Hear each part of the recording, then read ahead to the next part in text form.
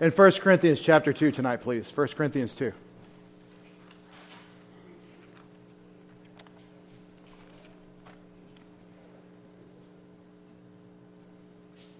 When I came to you, brethren, I did not come with superiority of speech or of wisdom, proclaiming to you the testimony of God. For I determined to know nothing among you except Jesus Christ and Him crucified. Summary message of the gospel which saves us is the person and work of Christ. Jesus Christ, that's the person, and Him crucified, that's His work. That's the core message that must be believed, as Paul says. I was with you in weakness and in fear and in much trembling. And my message, my preaching were not in persuasive words of wisdom, but in demonstration of the Spirit. That's the Holy Spirit, and of power, so that your faith would not rest on the wisdom of men, but on the power of God. Tonight we're talking about Christian spirituality. We are seeing Christian spirituality. What are some prerequisites, or the attitude prerequisite tonight in 1 Corinthians chapter 2.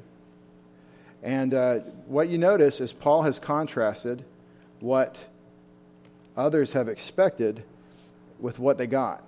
Sometimes our expectations do not bear out in our experience. What we get isn't what we expect.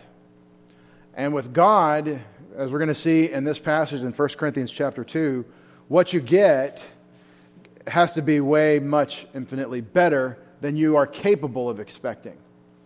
And this speaks to our culture, to our time so much, because we are in a time of the question of relevance. We're in a time of, is the Bible valuable to me where I live in my experience with what I'm after? Okay, what do you have, preacher, that's going to help me? What is this going to do for my life?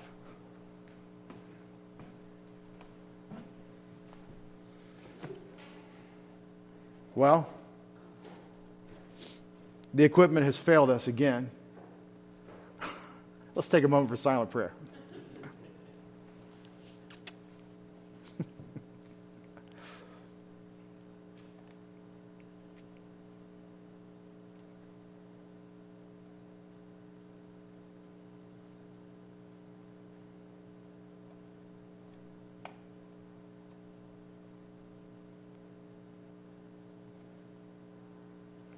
Father, we bless you and praise you for eternal life, for the prerequisite, the ultimate prerequisite in our attitude, that we would walk with you, that we would recognize who we are, who you are, and think accordingly.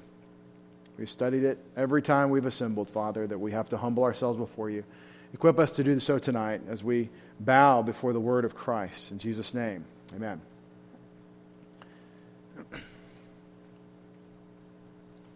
I took a course in education at the behest of my professors. It was a required course in the program I'm in, and I did not want to take it.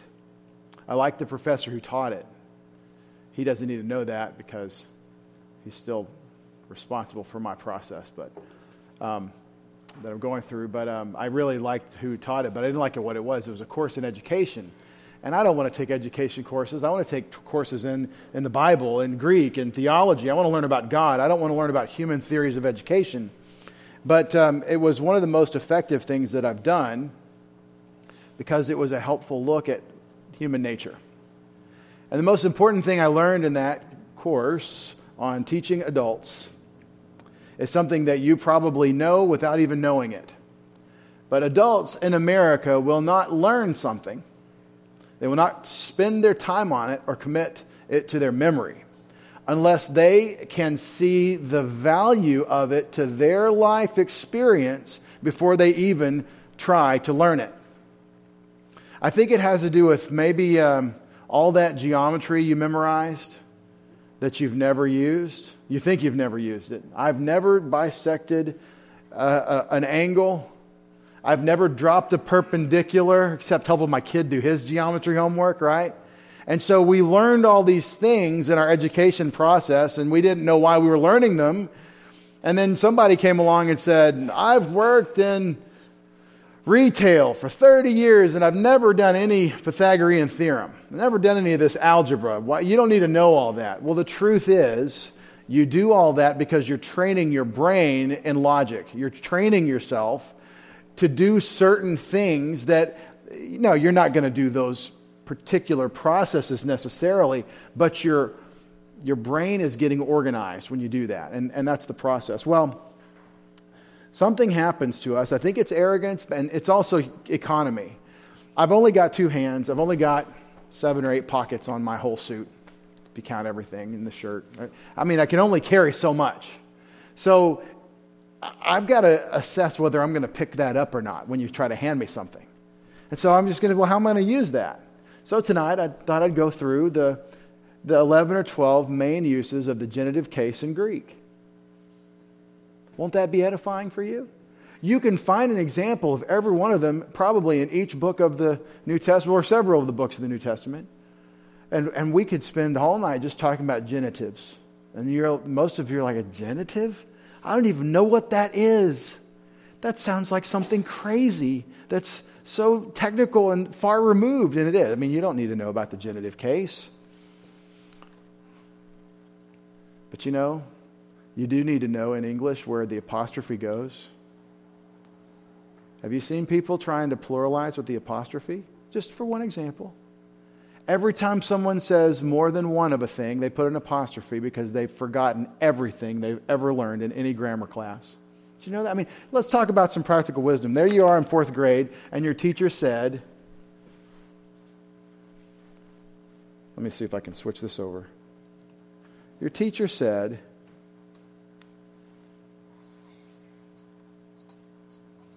girls. And what that means is that there are more than one girl. Girls. But when you did that, your teacher, your 3rd grade teacher or your 2nd grade teacher said, this means that the thing belongs to a girl. It's a girl's. Know what I'm saying? But what's happened? Everybody puts that for plural now, an apostrophe S, if you want. You can call that. It's still doing it. A mistrophe. I am on a roll. You don't have the heart to tell him. All right, let's do it again. This belongs to a girl. This means there's more than one girl. See what I'm saying? You're like, again, Pastor, this is not relevant to my life. It is. We look like idiots now as a civilization because people are putting this for plural on signage out in front of their businesses. People are doing things like important correspondence. We're not taking questions right now. Important correspondence where we're having apostrophe S as the plural. And I know I'm using language to describe this grammar, like plural and possessive, but it is relevant. Now, the problem is that in 4th grade, the Americans, who are now probably mostly millennials that can't figure this out because they're playing video games instead of thinking, the millennials that are doing this to our language now, they either have our autocorrect going in their text messages or what, I don't know, but what's happened is they couldn't see the relevance of possessive versus plural in 3rd grade. And they're good Americans. Why don't you go back there and ask her? It's okay. So is it relevant? Was it relevant when Mrs. Beatty, my 2nd grade teacher, said it? Yes. Could I see its relevance? Nah. But here's what happened. I cannot look like a total idiot by pluralizing with an apostrophe. Now, I was going to say, before I messed up my screen up there, kind of rusty for some reason. What I was going to say is, I call, when you use this apostrophe in a wrong way, I call it a mistrophe. You can use that. Some of you remember what snigglets were. When you make up a word that kind of captures, that's called a mistrophe when you don't put the apostrophe in the right place. Anyway, by the way, that's a genitive in English. That's how we express it, the possessive genitive with apostrophe S. But you don't need to know that. What we're talking about friends and neighbors, interested believers. What we're talking about is relevance. Now, the problem, I said millennials, the problem of the question of relevance isn't new. It's not just in our time. It's just alive and well in your culture. The Apostle Paul dealt with it 2,000 years ago in Corinth, in a church that he planted. And the thing was, they said, we are not stupid. We are educated people, and what you're saying doesn't sound very polished or refined. In fact, we've heard 5 or 6 really good orators that don't think like you at all, and they make sense to us. The Judaizers could come behind Paul, who has a very plain presentation, Christ and Him crucified, and they could add all kinds of false teaching that is not from the Lord Jesus Christ, but if they said it in a polished and packaged way, then, well, why not go with these guys? And Paul is going to tell them that your problem is authority. Your problem is that you don't understand what an apostle is or what I'm doing in your life, what I'm here for. And this question of relevance, truly, when someone with authority says, you need to know this, like God says, you need to know this, we don't need to ask, well, I wonder if I need to know that. The authority answers the question of relevance, doesn't he? I gave it to you because I love you. I want you to have it. So if the person is valuable to us and we value his love for us, then we're going to pay attention. And that's the basis. That attitude is the basis for this entire ministry, for what we do here in this civilization. Well, while we're talking about our culture, let's look at it for just a second. Do take note. I'm going to draw some pictures. Kids are working on the Christmas play and a little skit they're going to do for the Christmas sing-along this year. And we've got a couple of characters that they're going to present to you. One of them looks kind of like this when I draw him. Make sure I get this just right.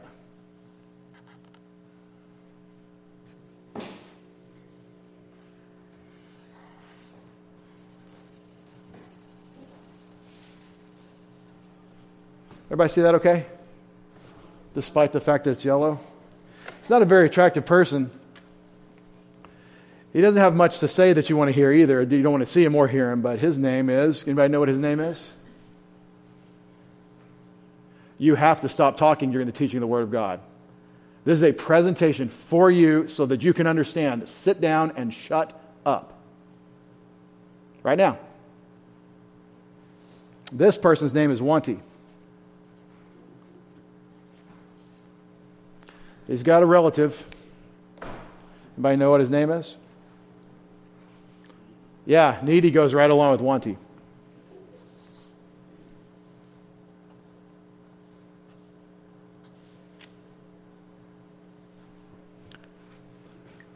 That's how you draw on Needy. And got to use the blue. I had another blue. There we go. Yep.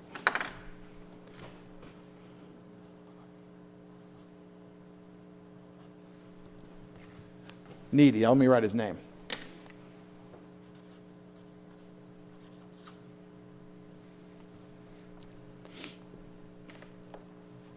These are people with problems. The person in need actually is hungry, can't pay the rent. There's something that there's a real need, and we would draw the line. Hasn't got access to clean water, like in the missionary world. Okay? Real need. But in our culture, we talk about people that are needy, but we don't mean they have real need. They have first world problems. They want attention. They want people to pay attention to them. They want to be stroked. They want someone to love them the way they think they should be loved and approve of them the way they want to be approved of. And they're wanty. So I'm invalidating them by calling them wanty. And I'm talking about myself. It's a problem we have. We want, but we don't have. Well, a lot of times we just lust. We just want something we shouldn't want. And so both of these people are addressed beautifully in 1 Corinthians chapter 2, verses 6 through 3. Both of them are, but they don't know it. Because wanty can't see past his lust, and needy can't see past his grumbling stomach to eternity. And both of them, if they're asking the question of relevance, is this relevant to me? Is this really going to change my life? They can't imagine how what Paul is going to offer would change their lives. And if you're going to be distracted by your felt needs or your lusts away from the eternal riches of God's Word, you're going to find yourself in a hole you can never dig out of. Because the solution is Jesus Christ. The solution is the thinking of the Lord Jesus Christ and the power of God the Holy Spirit. The solution is described by the Apostle Paul. I want you to hear it. We do speak wisdom among those who are mature. A wisdom, however, not of this age, nor of the rulers of this age who are passing away, but we speak God's wisdom in a mystery, the hidden wisdom which God predestined before the ages to our glory, which none of the rulers of this age has understood. For if they had understood it, they would not have crucified the Lord of glory. But just as it is written, things which eye has not seen and ear has not heard, and which have not entered into the heart of man, all that God has prepared for those who love Him. For to us God revealed them through the Spirit, for the Spirit searches all things, even the deep things of God. For who among men knows the thoughts of a man except the spirit of the man which is in him? Even so, the thoughts of God no one knows except the Spirit of God. Now we have received not the spirit of the world, but the Spirit who is from God, so that we may know the things freely given to us by God, which things we also speak, not in words taught by human wisdom, but in those taught by the Spirit, combining spiritual thoughts with spiritual words with spiritual men, really. But a natural man does not accept the things of the Spirit of God, for they are foolishness to him, and he cannot understand them because they're spiritually appraised. But he who is spiritual appraises all things, yet he himself is appraised by no one. For who has known the mind of the Lord, that he will instruct him?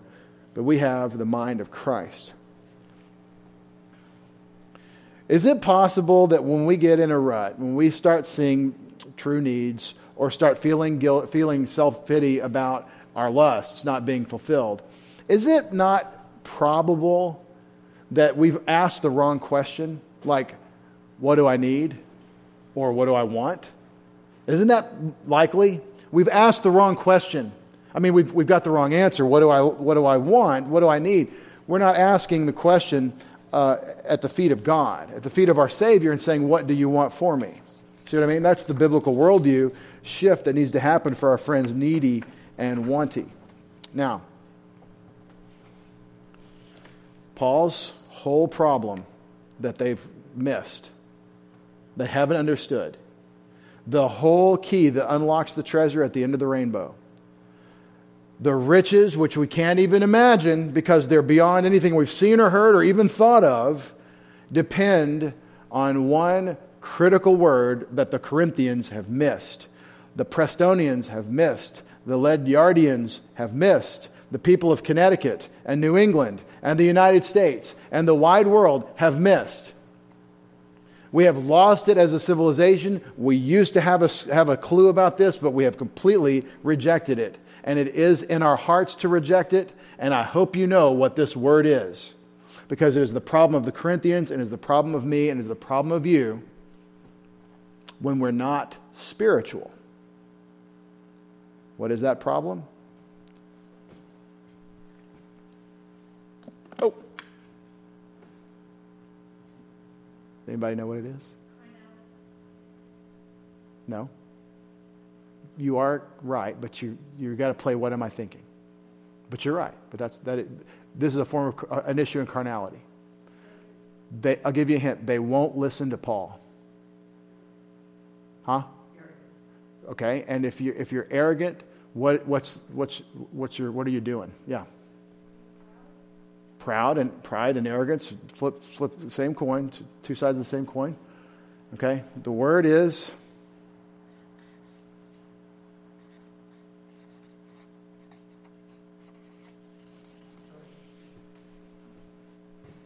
if you don't orient to God's authority, you are carnal. You're walking according to the flesh.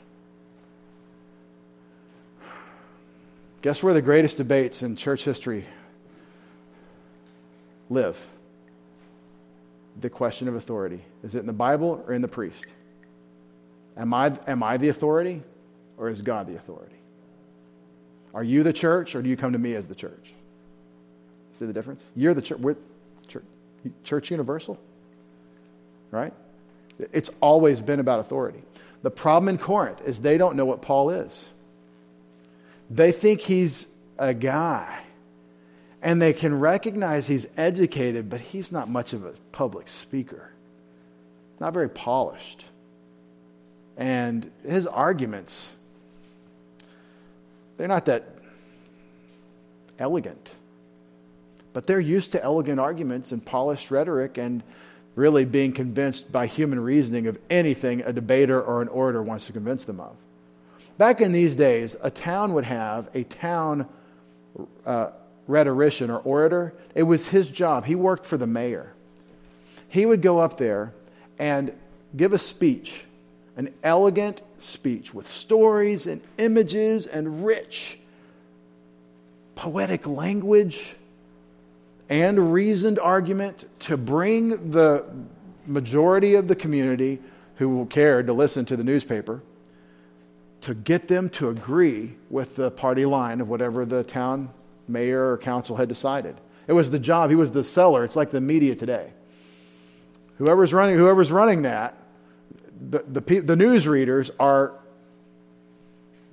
they're just reading black and white news. No, they're telling you the story you're supposed to believe, so you make the decision that you're supposed to make. And this has always been, and this is not how Paul approaches it. He comes with something infinitely more valuable, but it's a treasure in an earthen vessel. He shows up at rough-hewn. He's got some gnarly feet, walking all that thousands of miles. He's not an oppressive person when you see him. And yet he's saying, what I have is of infinite value. But the only way you're going to get it is if you submit to it.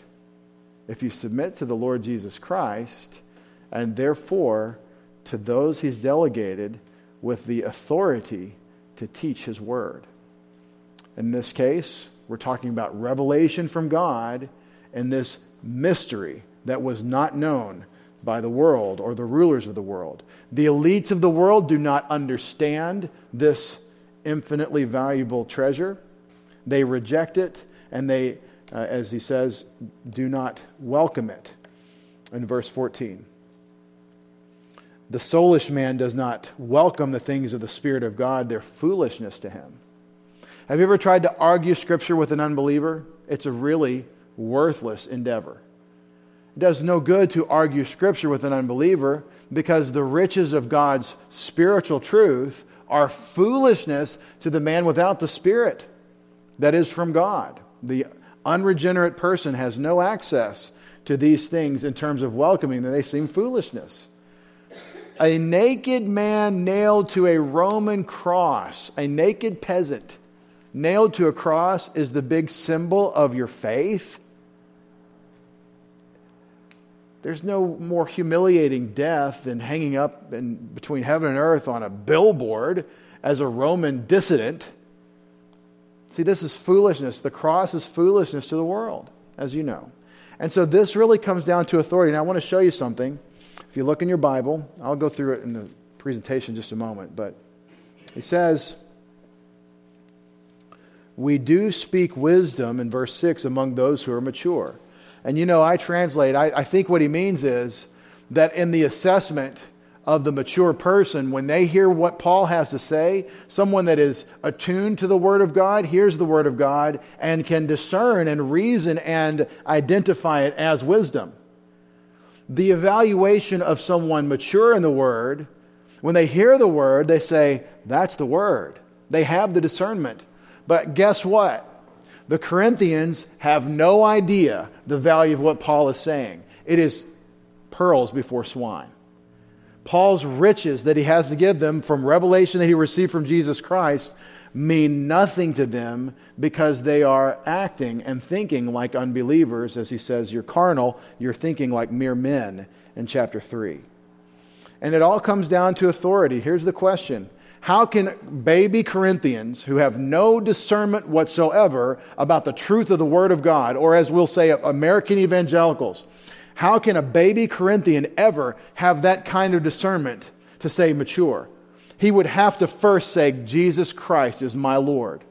He would then have to say, whatever Jesus has for me is better than anything I can have for myself. And then he's going to have to say, I'll accept it. And he'll take it the way Jesus dishes it up through the apostles. And if Jesus wants to send gnarly old little Paul, little Saul of Tarsus with his rabbinical stuff that he doesn't even carry his medals around anymore, he doesn't even flash his diplomas, he's just showing up as a peasant-looking guy himself. He's not even a pleasant peasant. If that's how he wants to do it, if that's how God wants to do it, well, you're God, I'm not. If you want to do it, Lord, and send someone looking like Elijah into the wilderness, crying out to Israel to repent for the kingdom's at hand, if you want him to never cut his hair because he's a Nazirite, if you want him to eat locusts and wild honey, if you want him to dress in camel's hair and a rope belt, to God be the glory. It looks like a crazy man out in the wilderness, this last of the Old Testament prophets named John, we call the baptizer. However you want to do it, Lord. You're making your point. We're going to submit to it. And, you know, that old song, Farther Along, that becomes more and more relevant the closer you get to the Bible. Because the more you read in the Scriptures, the more you realize there are things that God has told us that we have to take on faith, and we are not going to be able to visualize them. We will see them when we see them. But until we see them, we're going to have to trust God about it. We walk by faith, not by sight. And so Paul is taking us from the wisdom of the world and everything you can get from somebody besides an apostle into the riches of this treasure trove, this vault that's miles and miles and miles deep and long and wide under the mountain of God's grace, where he has in this treasure vault the riches of his own self-disclosure, the mysteries of the things of God. And that's what Paul is on earth to teach.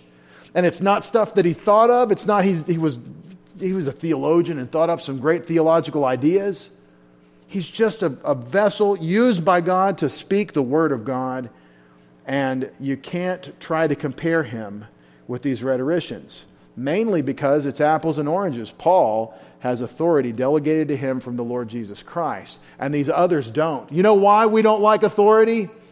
Because we're arrogant to the core. Because our hearts are wicked, and because we don't want someone to tell us how it is.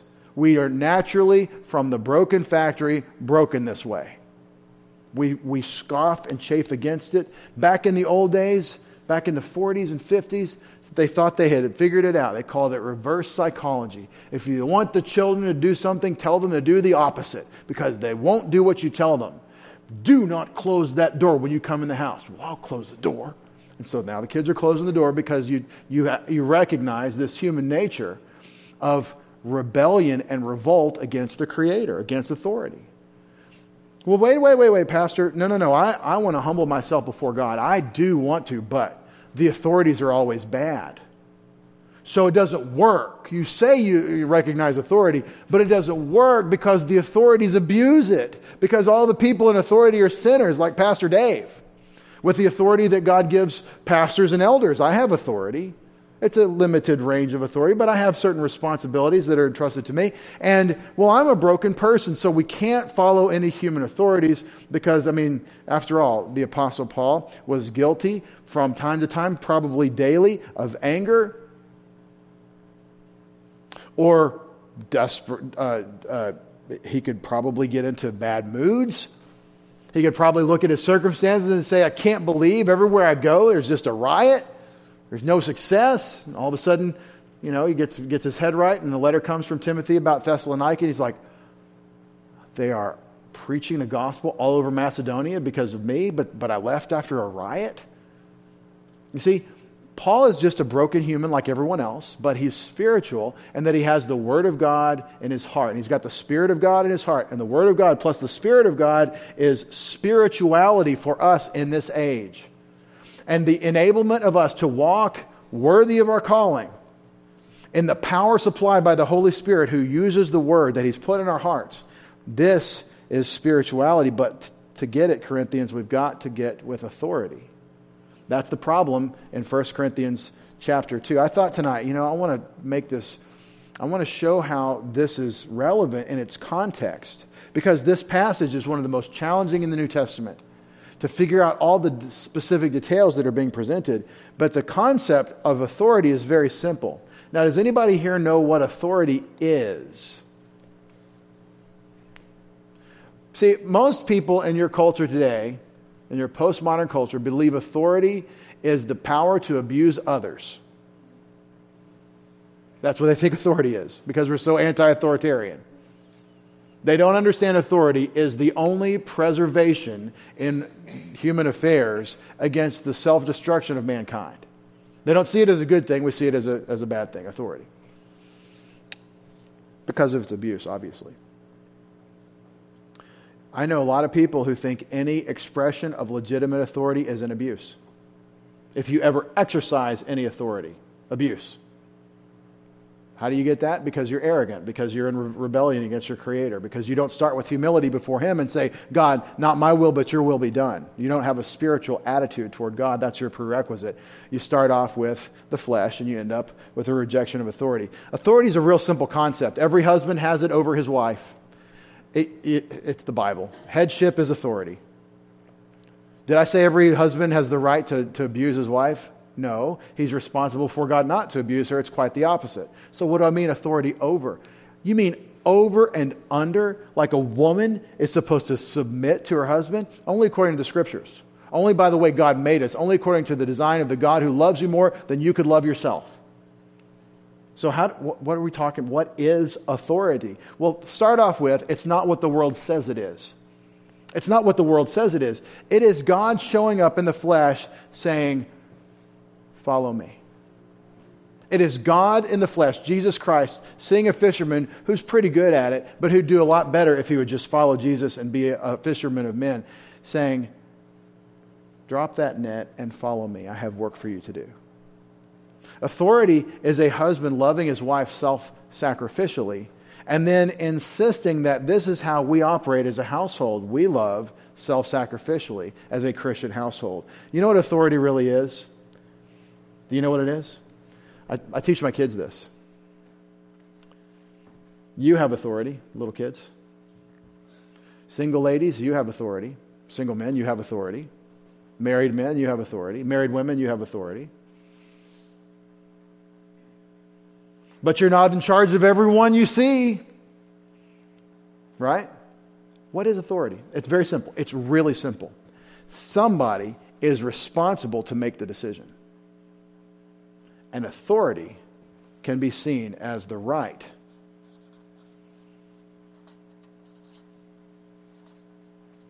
and responsibility to make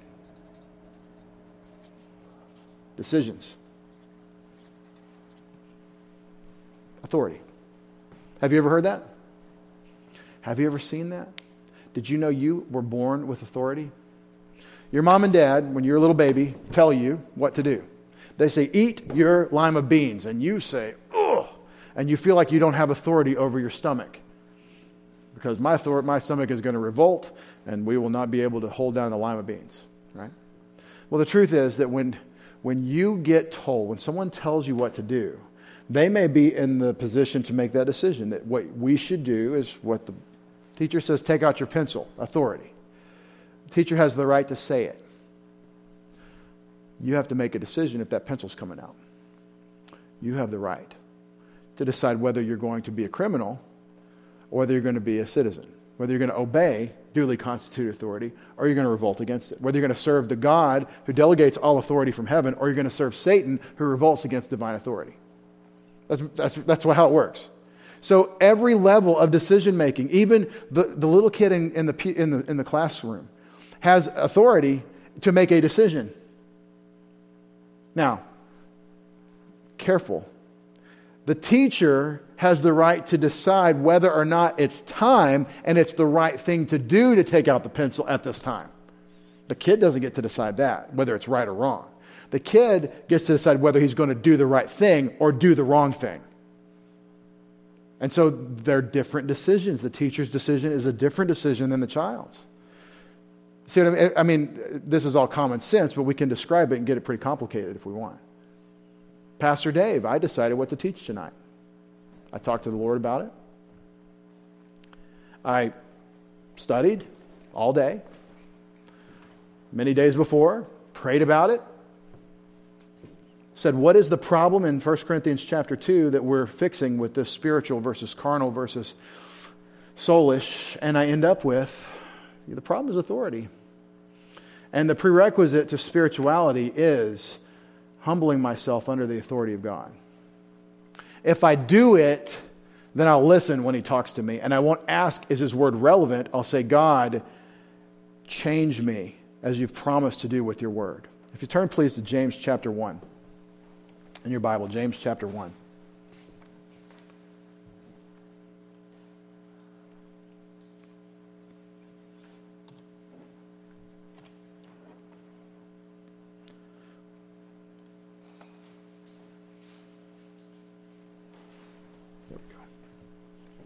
Where's James? Well, it's after Hebrews.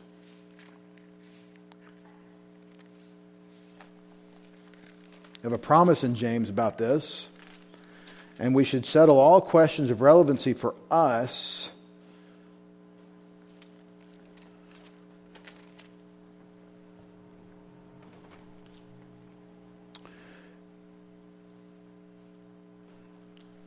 Is everybody's life just perfectly on kilter right now?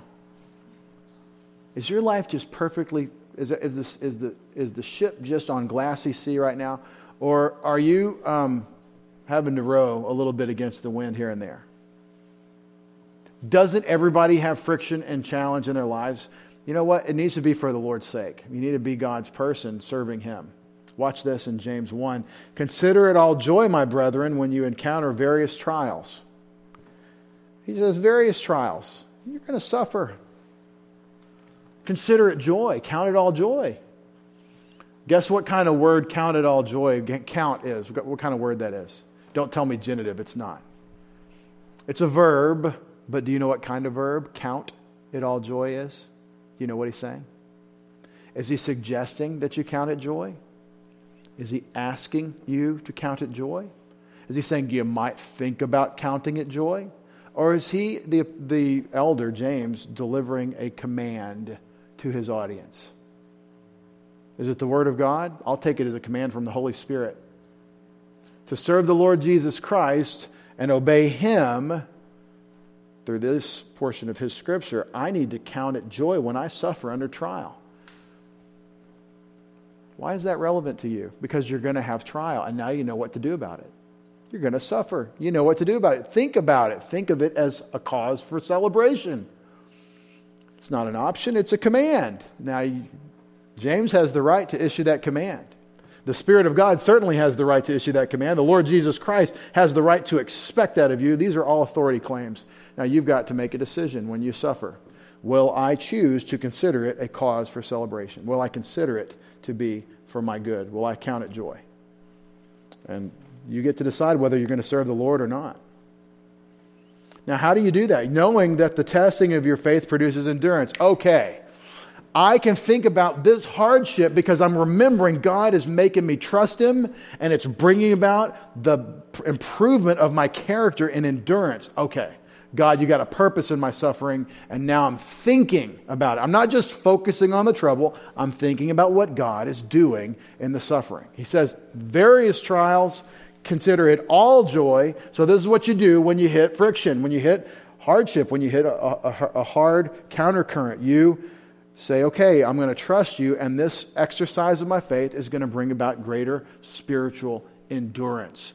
You're building me into somebody more than I was before I went through the trial. And now I can rejoice because there's a good outcome. That's what James chapter 1, verses 2 and 3 does for you in terms of God's commands and your responsibility to obey. Let endurance have its perfect result so that you may be perfect, mature, and complete, lacking in nothing. So, okay, James, under the Lord Jesus, is telling us that we're going to have to go through trials and tribulations and suffering in order to be matured into the character that God wants to bring forth in us. Don't ever, ever, ever say, why is God letting this happen to me? Without letting it creep into your mind, I need to go back. There's something in James chapter 1 for this. The reason you're encountering the trials and sufferings is for your good, for your maturity. Now, verse 5, but if any of you lacks wisdom, let him ask of God, who gives to all generously without reproach, and it will be given to him. 1 Corinthians chapter 2, we speak wisdom among the mature. The spiritual information for how do you live your life before God that Paul has to teach the church, the mystery of Christ. This is wisdom from God. If any of you in James 1 lacks wisdom, let him ask of God, who gives it to all generously without reproach, and it will be given to him. For he must ask in faith without any doubting, for the one who doubts is like the surf of the sea driven and tossed by the wind. For that man ought not to expect that he will receive anything from the Lord, being a double-minded man, unstable in all his ways. So the big idea is you've got suffering that brings about maturity, but you have to think God's thoughts about the suffering in order to bear up under that suffering. And when you can't, when you don't know what to do about it, ask God for wisdom. It's all related to this issue in chapter 1 of suffering. Sometimes the hardest moments for us to submit to God's authority, to say, God, you be God and I'll submit to you. You have your own way, Lord.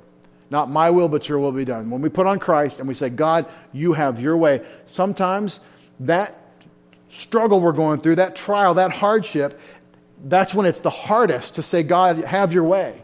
Notice that Jesus Christ as our example, not only our Savior, but our model, our example, Jesus Christ said those words, have your way, Father. Not my will, but your will be done. He said, your preference takes precedence over my preference. He said that in the greatest moment of anticipation of suffering ever endured on the human race, ever in all of human experience. Relevance, yes, the Word of God is infinitely relevant. And you know what I like to say about this question of relevance. You know what I like to say. The God of the universe has called you to serve Him in His mission.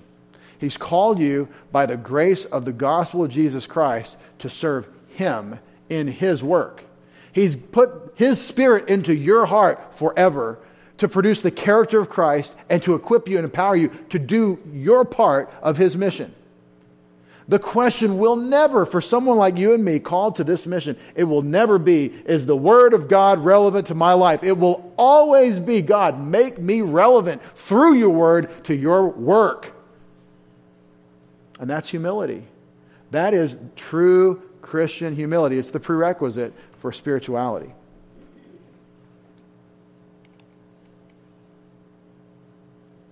We do speak wisdom, verse 6 of 1 Corinthians 2, and the evaluation of the mature.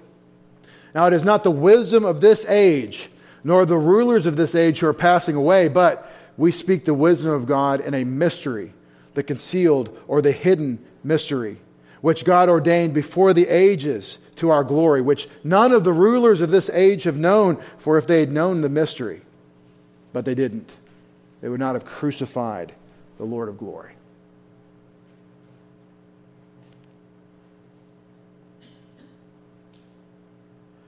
What I'm trying to say is that your friends, your family, even you and me, when we're not thinking eternally, when we're not thinking spiritually, when we're not in a frame of mind empowered by the Spirit of God to think in terms of God's wisdom, we don't even have the ability to assess God's Word, God's wisdom.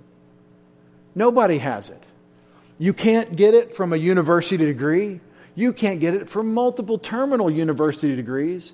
All the king's horses and all the king's men could never put together what God thinks and come up with a reasonable explanation for truth and reality. The project of the philosophers has been going on since before anyone spoke Greek. And they'll never fix it. They'll never figure out what God tells you by His revelation. And what I'm trying to say is, there has to be a strong, hard and fast separation in our thinking between what man can accomplish in his fallen estate and his limitations, and what God thinks and who He is in His infinite righteousness and perfection. We have to see that holiness of God, that utter distinction. And when you understand that, and that God is breaking through time and space to speak to us through the apostles and prophets of the Scriptures, this is not from this broken source of man's limitations and sin. This is perfect, holy, righteous, and good. We have been visited by an unbelievable miracle, an unimaginable miracle, in that God has given us what the Apostle Paul wrote. And think about it. Just think. Paul goes into Corinth, and the people are kind of scoffing at him. The Christians that he has evangelized, that he is, will say to them in his letters, he's their spiritual father, they're kind of panning him. Kind of embarrassed for him. Not much of a speaker. Did you hear the guy that was up on the rostrum last week? Now that guy was a speaker. And what they've done is they think just like the world thinks. Corinth is extremely applicable to American evangelical dumb. Extremely applicable. You could even say it's relevant. It's a mirror of our time. Would the rulers of our time today put Christ on the cross? Or have we as a civilization moved beyond the sinfulness of man and the revolt of the rulers of mankind against God? Are the nations no longer revolting against God in Psalm 2, or are they still kind of raging against the Creator, trying to throw off His yoke? We could illustrate popular morality today. What is the moral? What is moral? Think about this. What is right and wrong in your culture? What is right and wrong about? It's wrong to hurt someone's feelings unless they're a religious person, especially Christian. But generally, don't be rude to people and don't hurt someone's feelings or say something that they won't like. That's one basic morality. Now, Mom taught us that, right? That's good manners. Don't be offensive to people. Sexual morality is consent. And right now, I thank God for this. Right now, consent between adults. Not consent of an adult with a child. This is coming. This will be part of your civilization, or the disintegration of civilization that we live in. But sexual morality is not marriage, it is consent. She said yes instead of no, then it's okay, then that's legitimate. And it's now wrong, it's immoral to say no. Non-marital sex is fundamentally disordered. Just for the most important example that you can think of. Oh, it doesn't all have to be about sex. A lot about sex. It really does. What's the point? The point is that the world is no better now, with all our advances, than it was in Jesus' day or in Paul's day, when the rulers of the world and the most law and order society of its day found a way to crucify the only man who never committed any personal sin, never hurt anyone, never infringed on anyone else's legitimate authorities and rights to make decisions. We're no different. We're no better.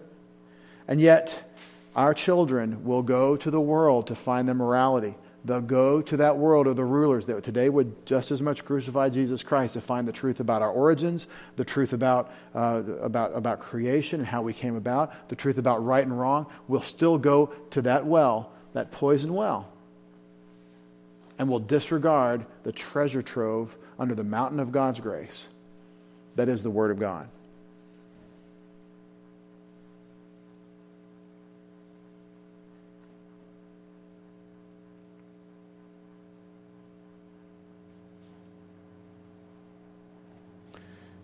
We said 1 Corinthians chapter 2, verses 9 through 12 is about the things, the wisdom of God in a mystery, okay? What is verses 9 through 12? And we'll close on this thought. Just as it's written, what things the eye has not seen, the ears have not heard, also into the heart of man have not entered, what things God has prepared for those who love Him. These things God has prepared for those who love Him.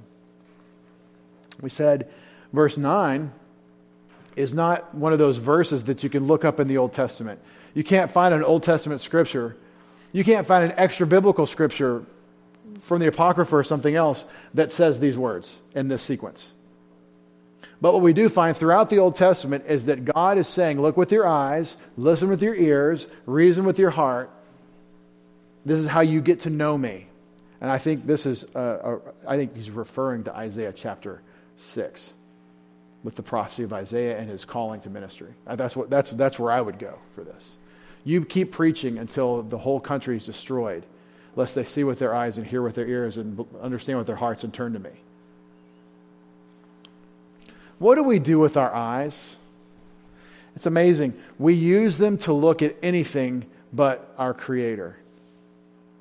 I think it's really neat that He gave us a written word and we use the eyes to read it, to observe it. But what you get in the thoughts from reading God's Word is not what you get from looking at other people or things. The eye gate is basically a distraction. So is the ear gate. Who likes music in here? Who likes to listen to music through the day? I challenge you to listen to country music these days because you'll hear our radio spot. Inviting people to consider the original Christmas. But we love the ear gate. We love to hear and dance around. We love to see. We, in our time, are more distracted by our eye gate, especially our little boys, than we ever have been, I think, or ever could have been in the past. There has never been anything like the visual, cranial stimulation that we're doing to ourselves with visual entertainment. The more I read about this, the more I study about this, the more I think about this, the more I am a complete opt-out of all of it person.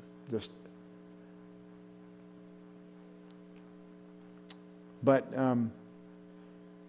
the reason it's such a problem is distraction. See, He just told you to close your eyes. If you want to get the riches that He is trying to give you, you can't get it from any visual stimulation. You can't climb a mountain and see the vastness of a beautiful winter landscape that takes your breath away and you worship God for making such beauty. You can't get it that way.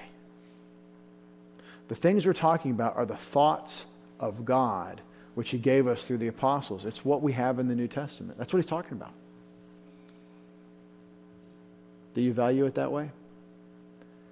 Are you ready to put everything you could ever see into one entirety, everything you could ever hear, every thought you could ever think, or even imagine that you want? Let's put wanty back up there. No, we're not going to do that. Everything you could ever want. Just imagine that. Put it all over here on the scale and then say what God is offering through the apostles and prophets is infinitely better. The scale is so overweighed by God's revelation. And I don't feel this way. I don't think these thoughts. I think this because it's what He says here. These are the things God has prepared for those who love Him. And then here's why I want you to be encouraged. We don't just, well, are we waiting for heaven? Is He talking about going to heaven? No, but to us, God has revealed these things through His Spirit to us. And I take us to be the apostles because the context is they won't listen to Paul because they're not impressed with him. And he's saying, friends, you are looking and hearing and reasoning with the world, but I'm trying to show you that there's a treasure vault miles and miles deep, wide and high, under the mountain of God's grace that He is trying to deposit for you. He's trying to share with you. The vault is flung open, and we the apostles are the only ones with the keys. And inside that treasure trove, it's the Word of God. And that's the value. This is what life is really about. This is the good stuff. Now here's what happens. We say, I'm talking about this. And we say, is anything on TV? Let's go get around with our friends and hang out or something. Let's do something.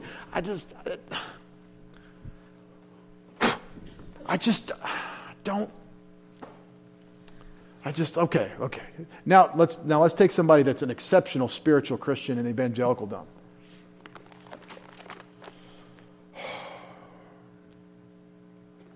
Ezekiel 12. It just fell open, so I'll read a verse. That they may walk in my statutes and keep my ordinances and do them, then they will be my people and I shall be their God. Can we go out and play? And that's about what the Bible is to most Christians, I think. Because this passage is hard to think through. And you have to spend a little time thinking about it. You have to spend a little time digging on it. But I want you to see what verse 9 is doing to you. It takes everything you can ever imagine. Everything within your native life, including all the friends and relationships and all the goodie of life that you can think of, and it throws it off the table and says, now let's eat. It says there's nothing in the world like what God wants to give you. And you have to get it through the apostles. And a very, very, very few people in church history have listened carefully and said, okay, I don't feel this way necessarily. I can't imagine it or think it or reason it or see it or hear it, but I will believe it. I believe what Jesus Christ has given me through his servant, the Apostle Paul. I'll believe it because of a number of reasons, but I'll believe what he's saying here. And I'll trust him, and I'll order my life accordingly. I'll make the Word the focus. I'll be about the riches that God wants to give me, that he's revealed through the apostles, through his Spirit. And if you'll do that, you will become a mature Christian. You will become one who discerns all things and is discerned by no one. Because only somebody with the perspective of the Word of God that maturity has can understand the way maturity thinks. Because you're thinking like God. And that's what you're made to do. It's amazing what God did when he made us. In other words, I think we are on a tragic course. I think we're on a tragic course in civilization. I read so much. I'm being assigned to read things that I'd never want to read, and I never want to read them again. And I read and I read and I think when I read this, it's so easy compared to reading some of these scholars who are so intelligent. And after you've spent 15 minutes trying to sort out what did he do with this paragraph, you say at the end, oh, that's his point. Someone printed that. But it's a genius. The guy's brilliant. It took all that time to reason what he thought out. And then we come to something like this and we say, these people are spinning their wheels because the riches are from the apostles.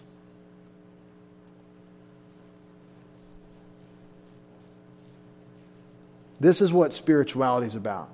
It's about the Holy Spirit that you submit to God so that the Spirit of God who lives in you empowers you and teaches you his word so that you're, through his word, thinking and acting appropriately to your position.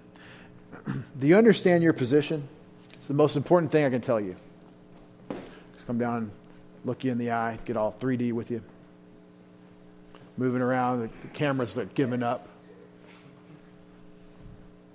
See, when we go over time, we got to do a little extra fun. Is everybody hot? Just me. You're cold?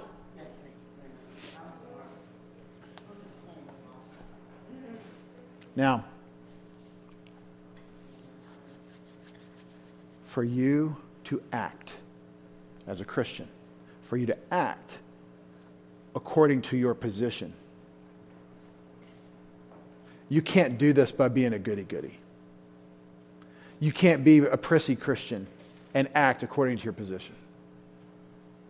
Energy of the flesh, I'm just going to really strive to do good boy, to be a good person.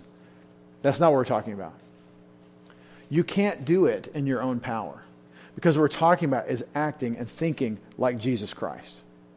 Because your position, by the baptism of the Holy Spirit, is that you have put on Christ. When you first believed in Jesus, you were baptized by the Spirit into Christ, and so you share Jesus in his past, present, and future. Let's talk about present. What does it mean that you are in Christ right now? What is his experience now? What if you're in Christ, where is Christ? Where is Christ right now? If that's true. Where is Jesus now that we can say you are in Christ? Who knows where Jesus is that's under 12? Where is he? No, I mean the body, the resurrected body, bodily Christ. He's at the right hand of God the Father in the throne room of heaven. I believe the tabernacle and the temple is a model of the heavenly temple. The heavenly throne room of God, where there's God's real throne, where he sits. And at the right hand of God is a human being, the resurrected Jesus Christ. That is your position. Exalted, glorified, magnified. How do you live like that's who you are? How in the world can you walk in your daily life with your sin nature? With the people in your life that aggravate you? With the lust of the eyes everywhere we look? With the desire to be self-glorifying from our own inner lusts? How in the world are you going to walk out and live out this position you have in Christ? You are baptized into Christ by the Holy Spirit. You walk as a believer in Christ, representing him by the Holy Spirit. It's going to take God's work in you.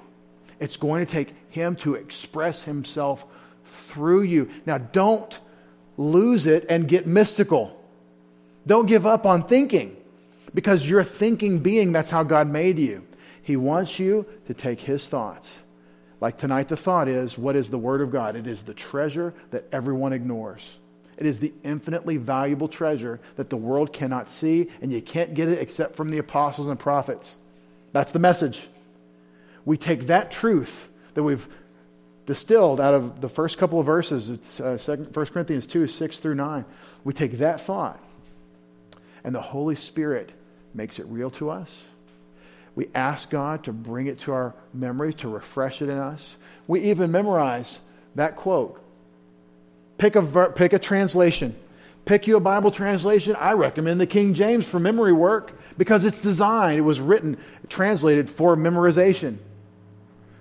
Things which the eye hasn't seen, neither has ear heard, neither have they entered into the heart of man. I'm paraphrasing King James. These things God has prepared for you, for those who love him. This is something to keep in your heart, to remember, to think about, to take out and to refresh. But as you become characterized and saturated with this thought, the Spirit of God expresses himself through you. You start to bear the fruit of the Spirit. You start to love as you've been commanded. You start to rejoice as you've been commanded. You start to be a peacemaker. You start to have some patience and some kindness and some gentleness. There can even be, watch this, self-control, because the Spirit is exerting himself through you. This is Christian spirituality. But he that is spiritual, someone saturated with the Word of God. This is life. This is what you've been called to, young men. This is the riches. This is the legacy. This is the inheritance that God has laid up for you. And if you ignore it, it's your so great salvation. If you ignore it, as we've said, you are squandering the greatest resource, the highest, greatest gift that's ever been given. I used to say your life is the most valuable thing you have. In a way, I agree with myself. Your life is the most valuable thing that you have. But if you waste it, if you take its value away, instead of living your life as you've been designed, then it loses that value. Don't squander this awesome gift. I challenge you. Memorize verse 9. 1 Corinthians chapter 2, verse 9. Commit it to memory. And remember what he says in verse 10. But to us, God has revealed these things through his Spirit. It's not a wait for heaven thing. This is for you right now. Heavenly Father, we love you. Thank you for sharing yourself with us, for opening that treasure trove through the apostles. We don't value your word like we should, as often as we should. We can all confess that. But you can change us. You can transform us. You can give us your perspective about yourself and about your word. Father, do this work in us. We pray for it. Just like we're taught in James, give us wisdom abundantly. We want to be, like Paul says, the mature who can appraise and do not need to be appraised, because it's the expression of your Holy Spirit, your word, your Son's character through us. We pray in Jesus' name. Amen.